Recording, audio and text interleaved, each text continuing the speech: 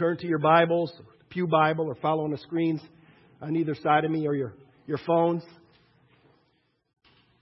to 2 Samuel chapter 7, verses 1 through 17. 2 Samuel chapter 7, verses 1 through 17. This is the word of the Lord.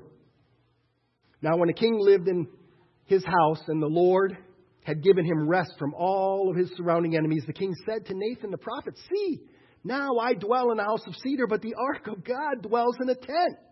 And Nathan said to the king, "Go, do all that is in your heart, for the Lord is with you." But that same night, the word of the Lord came to Nathan. "Go tell my servant David, thus says the Lord, would you build me a house to dwell in? Have I not lived in a house since the day I have not lived in a house since the day I brought the people of Israel from Egypt to this day. But I have been moving around in a tent for my dwelling. In all the places where I moved with all the people of Israel, did I ever speak a word to any of the judges of Israel, whom I commanded to shepherd my people Israel, saying, why have you not built me a house of cedar? Now therefore, thus you shall say to my servant David, thus says the Lord of hosts, I took you from the pasture, from following the sheep, that you should be a prince over my people Israel. And I have been with you wherever you went, and I have cut off all of your enemies from before you. And I will make your name great like the name of the great ones of the earth. And I will appoint a place for my people Israel, and I will plant them, so that they may dwell in their own place and be disturbed no more. And violent men shall come and afflict them no more as formerly. From the time I appointed judges over my people Israel, and I will give you rest from all of your enemies. Moreover, the Lord declares to you that the Lord will make you a house. When your days are fulfilled and you lie down with your fathers, I will raise up your offspring after you, who shall come from your body, and I will establish his kingdom, and he shall build a house for my name, and I will establish the throne of his kingdom forever. I will be to him a father, and he shall be to me a son. When he commits iniquity, I will discipline him with the rod of men, with the stripes of the Son of Men. But my steadfast love will not depart from him, as I took it from Saul, who put it away, whom I put away before you.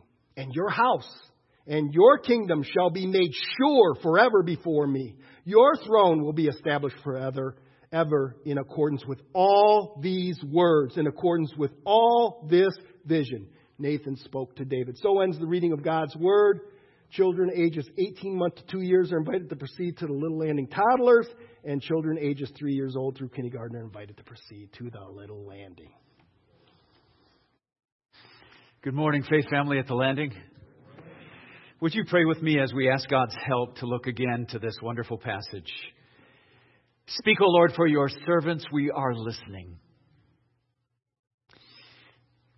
We want to hear your voice for salvation. There's some who need a saving touch from you, and maybe, Lord, you'll do it right now.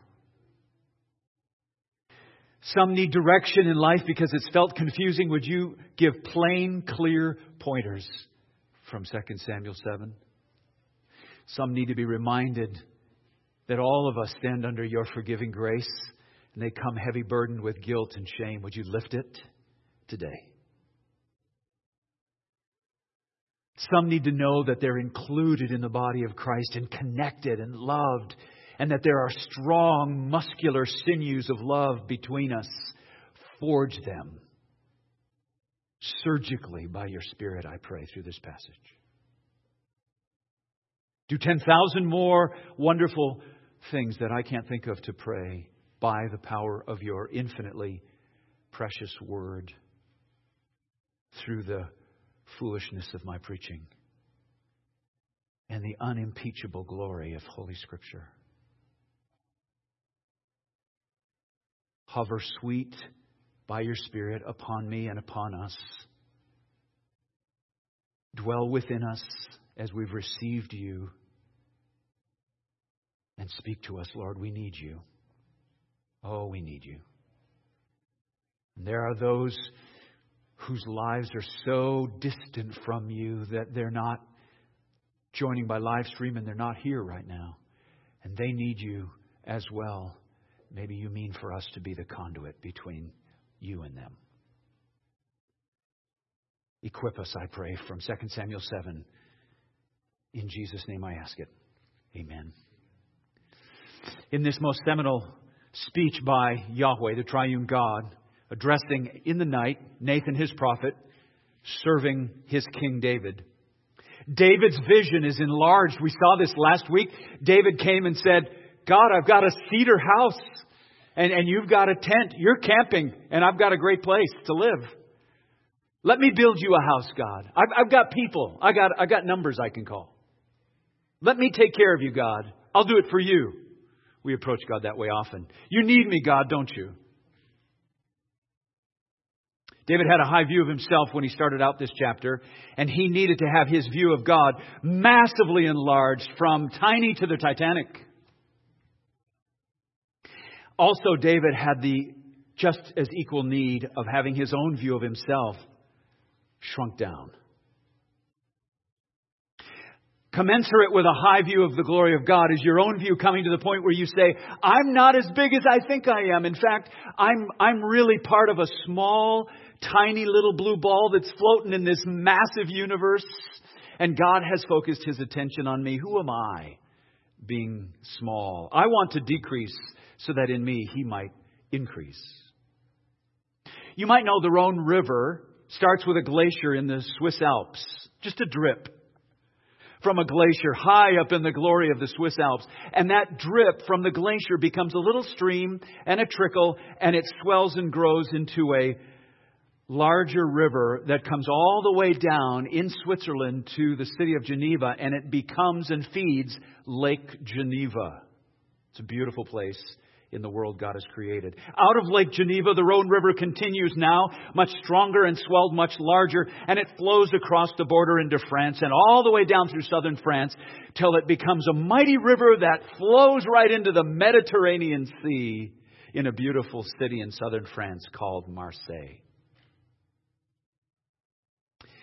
This passage that we're looking at right now that Larry just read is the glacier dripping. David is Lake Geneva, and Jesus Christ is the Mediterranean Sea. When you read the glorious promises God gives here through Nathan the prophet to David, He's saying this might look like a really small little trickle in this short little passage, but I'm actually beginning a mighty river that feeds the great Mediterranean Sea, and that sea connected to all the waters of the globe. We saw last week in part 1 of this message 5 promises that God gave through Nathan to David to enlarge David's view of God and to shrink down to the right size David's view of himself. First, we saw God made David great. It wasn't the other way around. Second, we saw God has been with David everywhere. He can't be boxed in, therefore. Third, we saw God will make David's name great. David doesn't make his name great. God makes his name great. Fourth, we saw God planted David and his people in a garden. They didn't plant for themselves the land that they lived in. It was a gift from God. And fifth, we saw God gives peace and rest to Israel and David. They don't give peace and rest to him. Now I want you to see 4 more promises. I told you there's a total of 9. The 5 are done. Here's the 4. And these are not only to enlarge our view of God, but at the same time give you a right view of yourself, and all the while prepare us to come to the Lord's table. Look at verse 11 with me. The last half or phrase of verse 11 says, "Moreover, the Lord declares to you that the Lord will make you a house. When your days are fulfilled, you lie down with your fathers. I will raise up your offspring after you. Who shall come from your body, and I will establish His kingdom." Here's the promise. God's greatness surpasses any man-made building. God's greatness surpasses any man-made building. His greatness is on display in the fact that He's doing a careful turn of phrase. David wanted to build God a house. God says, I'm going to make you into a house. You hear the switch? David said, oh, Lord, I want to build you a structure with cedar just like mine. And God says, no, David, I'm going to make you into a house, a dynasty.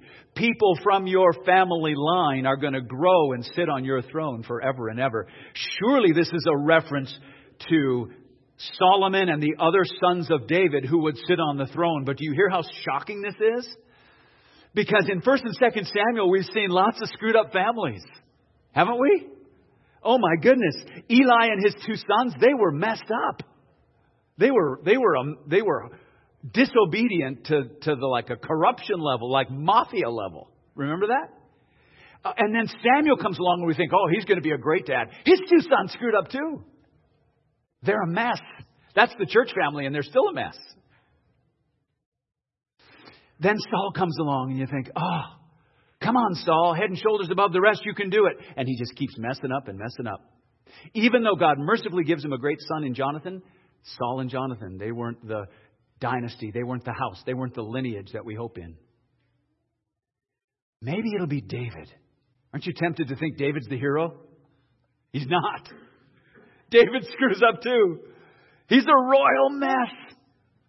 Cancel him.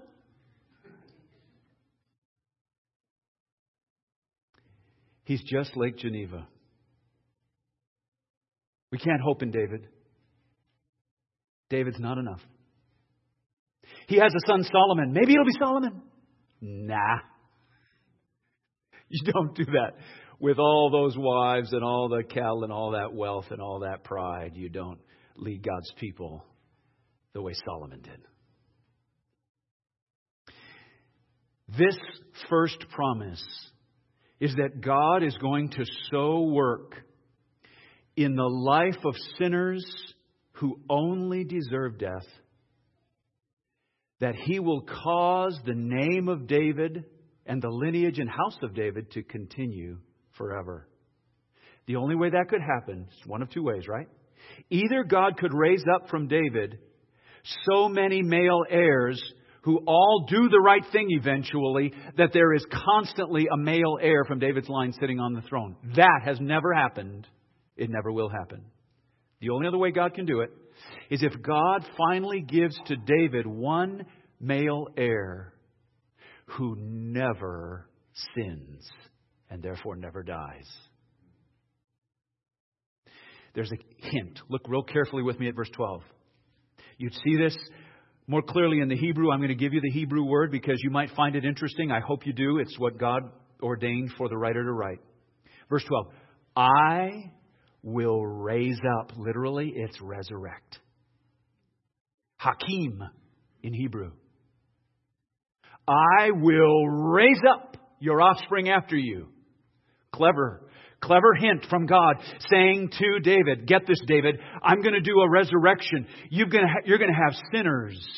And those sinners all deserve death. And I'm going to raise up after you one who will sit on your throne forever. There's a hint to the Mediterranean of Jesus Christ and His ministry in that word, that verb, hakim, raise up or resurrect. God promises, as we know from the rest of the Old Testament and the New Testament, that from the line of David will come the Son of David.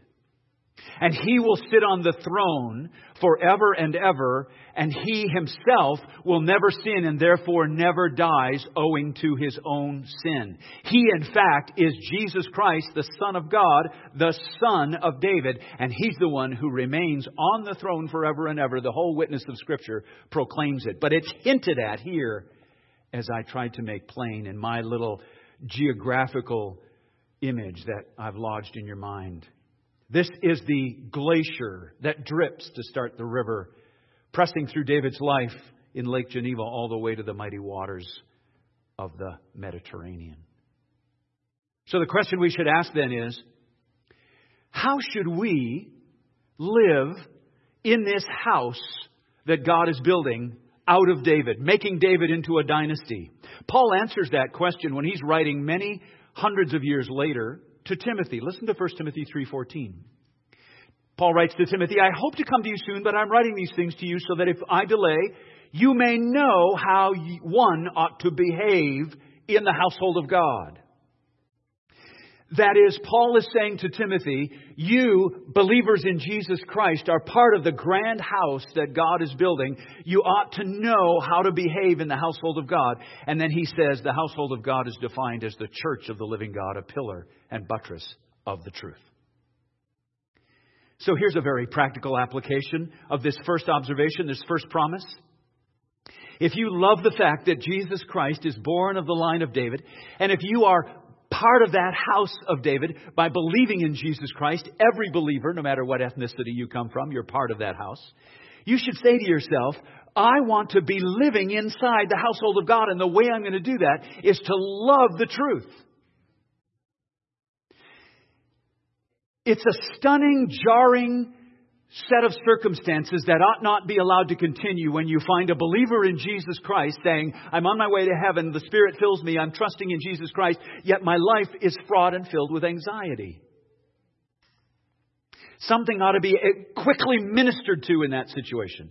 The fears and the depression, despondency and the doubt and the anxiousness should be attended to. Why? Because God has said you're part of the house of God. The household of God is the pillar and buttress of truth.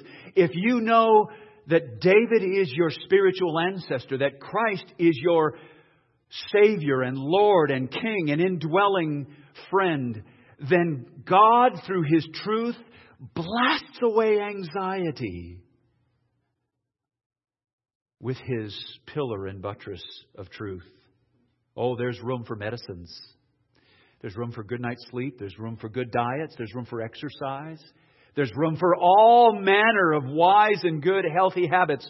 There's good room for friendships, and there's room for all manner of other healthy lifestyle choices that enable us to live free from depression, despondency, and anxiety. But once all of those are successfully at work in your life, you still say, I want to know beyond the shadow of a doubt that I am at peace with the living God. I want to know that I'm ready to die. I want to know that I am standing before judgment clean. Oh, the need that my heart has for that kind of peace, and yours does as well. So Paul says the way you function and serve in the household of God, this Christ-bought entrance into David's house, as it were, is by living and standing for the truth. Read your Bible every day. Get into a Bible study. If you're not, let's start one. Purchase and read good podcasts, books, and other excellent content that points you to the truth, the life-giving, anxiety-blasting, freedom-producing truth of the Lord Jesus Christ and all that He says in His Word. In the household of God, we honor this builder and owner, and we strengthen the very foundation in which we live by the timbers, not of cedar, but precious timbers of the truth that we stand on and that we construct as the church here at the Landing, or the church family that you're a part of. Second promise is verse 13. God's glory surpasses any man-made building. First, it was God's greatness in this house that He's going to build. Now it's His glory that surpasses any man-made building. And you'll see it unfold in God's holy name. Look at verse 13.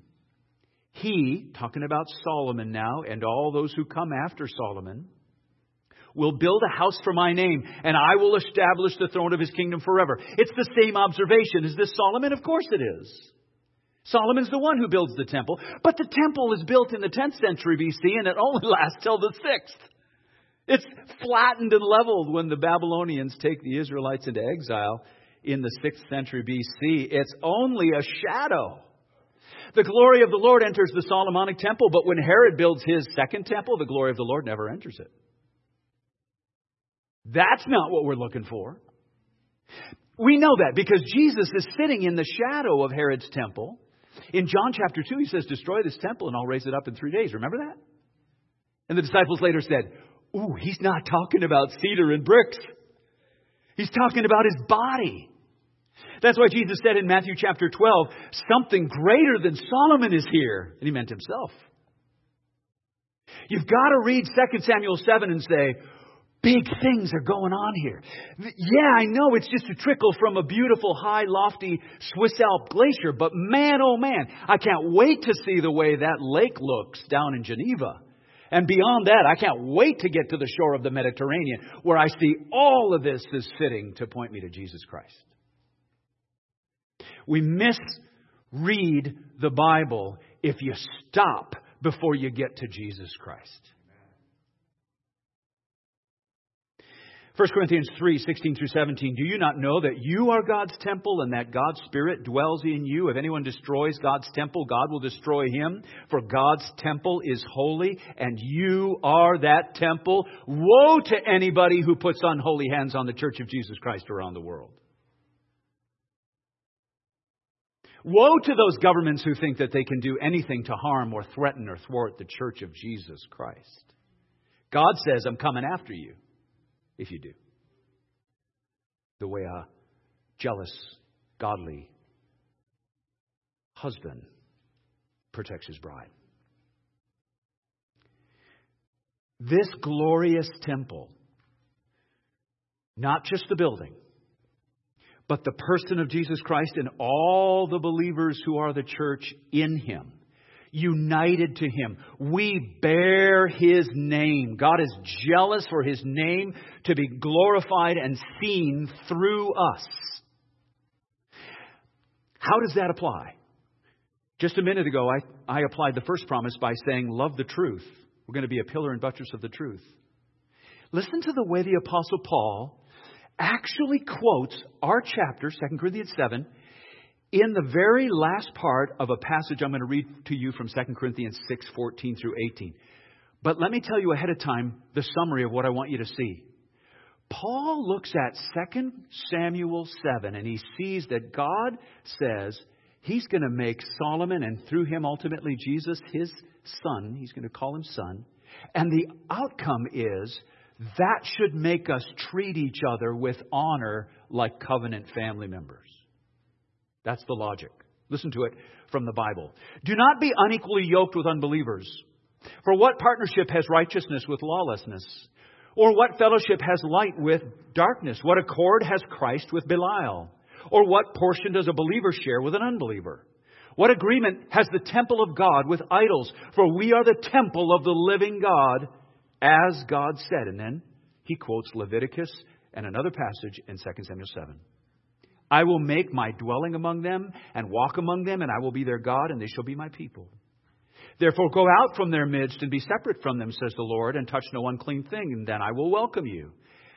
And now 2 Samuel 7. And I will be a father to you, and you shall be sons and daughters to me, says the Lord Almighty. Here's the logic.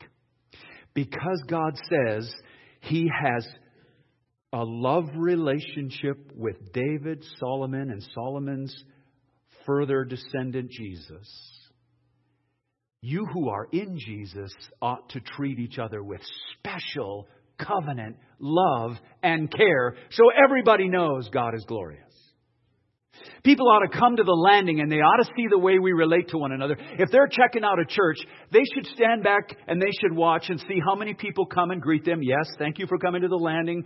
Welcome. What's your name? And so and so. That's all good. But they should also look out of the corner of their eye and see the way you relate to each other and say, my, how they care for each other. People ought to go to the children's ministry and the youth ministry and all the team ministries and they say, wow, do they care for each other so well? They humble themselves in front of each other. They're kind to each other. They must serve a glorious God. See the logic? That's what Paul's saying here. In marriages, there's equal yoke. Husband and wife, loving Christ, loving each other. And that's an undeniable evidence that God's name is glorious and holy. The way the New Testament, inspired author like Paul, reads 2 Samuel 7 is to say, if God has appointed Christ as His eternal Son to sit on the throne of David, then that will create covenant relationships in marriages and in churches and in businesses and in friendships and in ministries and all throughout life that bear witness to the glory and beauty of God. Third promise. God's grace surpasses any man-made building. You remember he's helping, through speaking to Nathan at night, he's helping David say, God, I need a bigger view of you. I need to see your greatness. I need to see your glory. And now I need to see your grace. All of them are so big they can't be contained in any man-made building. Look at 2 Samuel 7, verses 14 and 15. This is where I get this. I will be to him a father, and he shall be to me a son. When he commits iniquity,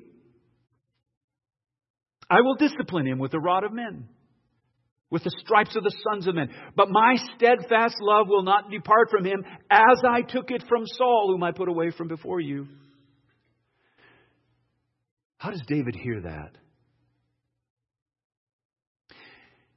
So my boys, when they sin against you, God, your promise is you're not going to withdraw your love from them. You're going to discipline them. You're going to use even other men to discipline them, but you're not going to withdraw your love from them. Thank you, God. Don't you pray that for your children if you have children or grandchildren? Oh, God, they might be out of your will, but don't let them be out of your care. Let your steadfast love remain on them.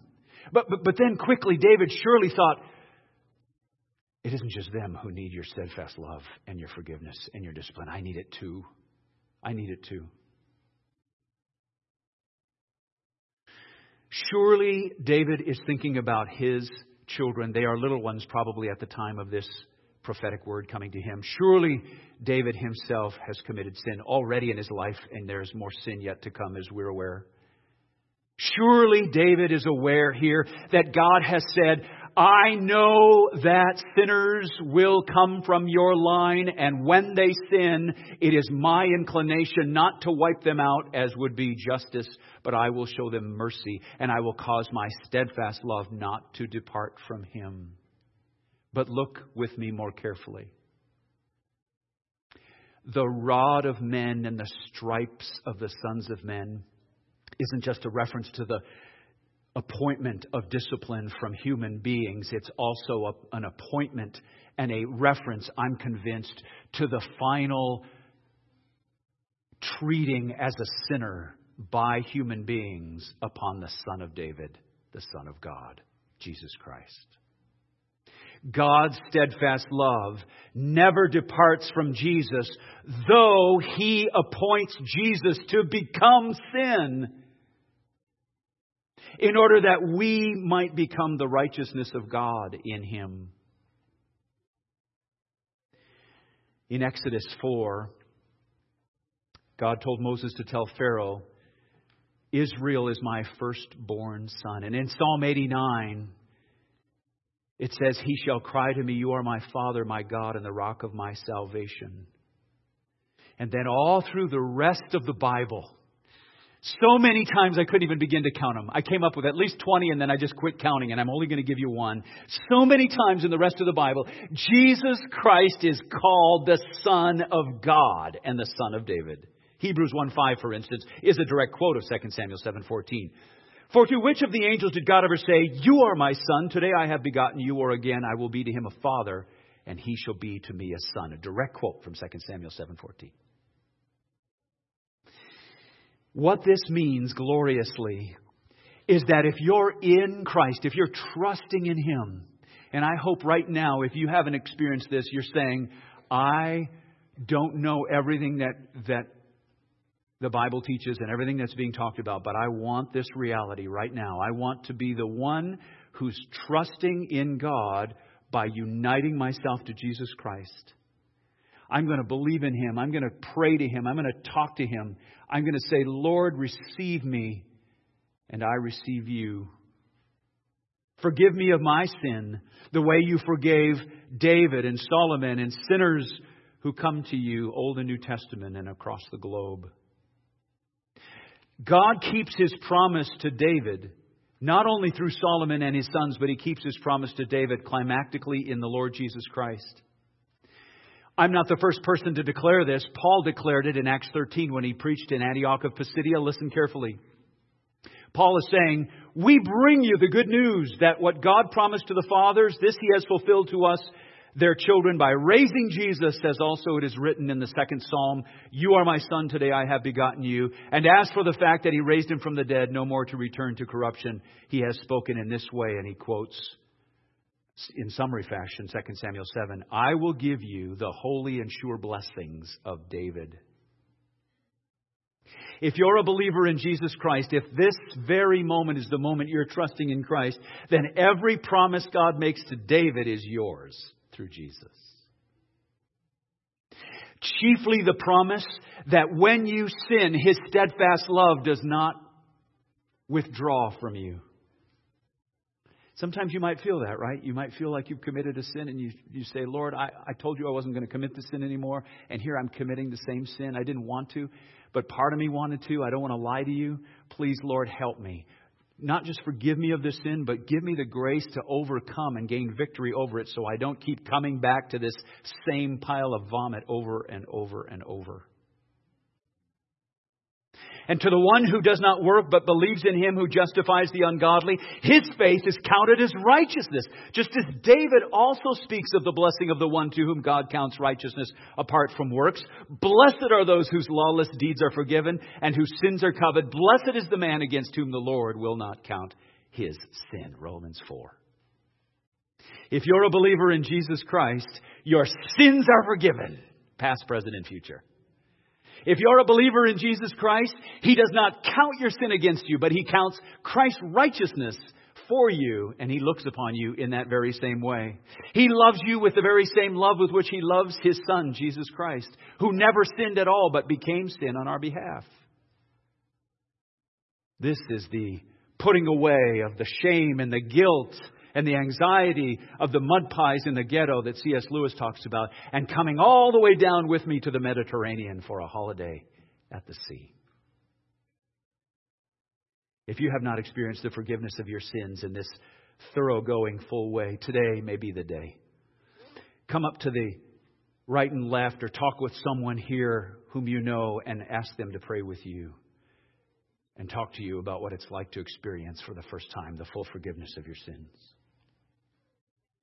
The very gospel of the Lord Jesus Christ is embedded right here in this glacier dripping in 2 Samuel 7 that becomes the beautiful River Rhone flowing down the Swiss Alps of God's glory. Finally, number 4. 2 Samuel 7:16. God's greatness, God's glory, God's grace all surpass any man-made house, David. Now, finally, see this. God's guardianship surpasses any man-made house. God's guardianship surpasses any man-made house. Verse 16, "And your house and your kingdom shall be made sure forever before me. Your throne shall be established forever." Actually, in this passage, 3 times the Lord uses the term forever. What does He mean for us to receive from that? He means your salvation in me is absolutely secure. That's what He means. Your salvation in me is absolutely secure. The forever means, you look up the Hebrew word behind this word forever. You know what it means? Forever. It means God never quits on His bride. He never divorces His bride. Never. Doesn't that bless you? That God is the kind of God who says, "I and my nature is eternal. And for me to set my love on the people of the landing or on the believers around the world at any time and place is for me to put my own name on display. If I give up on them, it looks like I'm a promise breaker." God's glory is too precious to Him. So it's not about just how perfect you live your life. It's actually all about Him being faithful to Him. That's where the security comes from. That's why I would die for the doctrine of eternal security. You should too. You should love it and teach it and believe it and let your life rest on it like a mighty timber underneath your feet. Way better than any cedar building David got built for himself. The one who conquers will have this heritage. Revelation 21:7. "And I will be his God, and he will be my son." I'm glad the Bible uses the word will all the time. Listen to the final declaration of the risen and reigning Christ in Revelation 22. I, Jesus, have sent my angel to testify to you about these things for the churches. I am the root and the descendant of David, the bright and morning star. Death can't blow off God's love to you. Sin can't blow off God's love to you. Evil can't blow off God's love to you. And time can't blow off God's love to you. For God so, you say this with me, for God so loved the world that He gave His only begotten Son, that whosoever believes in Him will not perish, but have everlasting life. So when trouble comes, it's so troubling in Israel right now. Lord, give Israel repentance and trusting in Jesus, their Messiah. It's troubling in other Middle Eastern nations. It's troubling in Russia and Ukraine. It's troubling throughout Africa. It's trouble in North and South America and in Asia. When trouble comes, the Church of Jesus Christ stands up and speaks the voice of God. And when the Church of Jesus Christ stands up and speaks the voice of God, everything because of the voice of God starts shaking. That's the appointed role God has given to us as a church. A prophetic role in the power of the Holy Spirit. Speaking the voice of God. And when the voice of God is heard, everything starts shaking. That can be shaken. The only thing that doesn't shake is God's appointed kingdom. The kingdom of His Son. Through David. The Son of David. The Son of God. The Lord Jesus Christ. I get that from Hebrews 12. See that you do not refuse Him who is speaking. This is the writer saying to the whole world.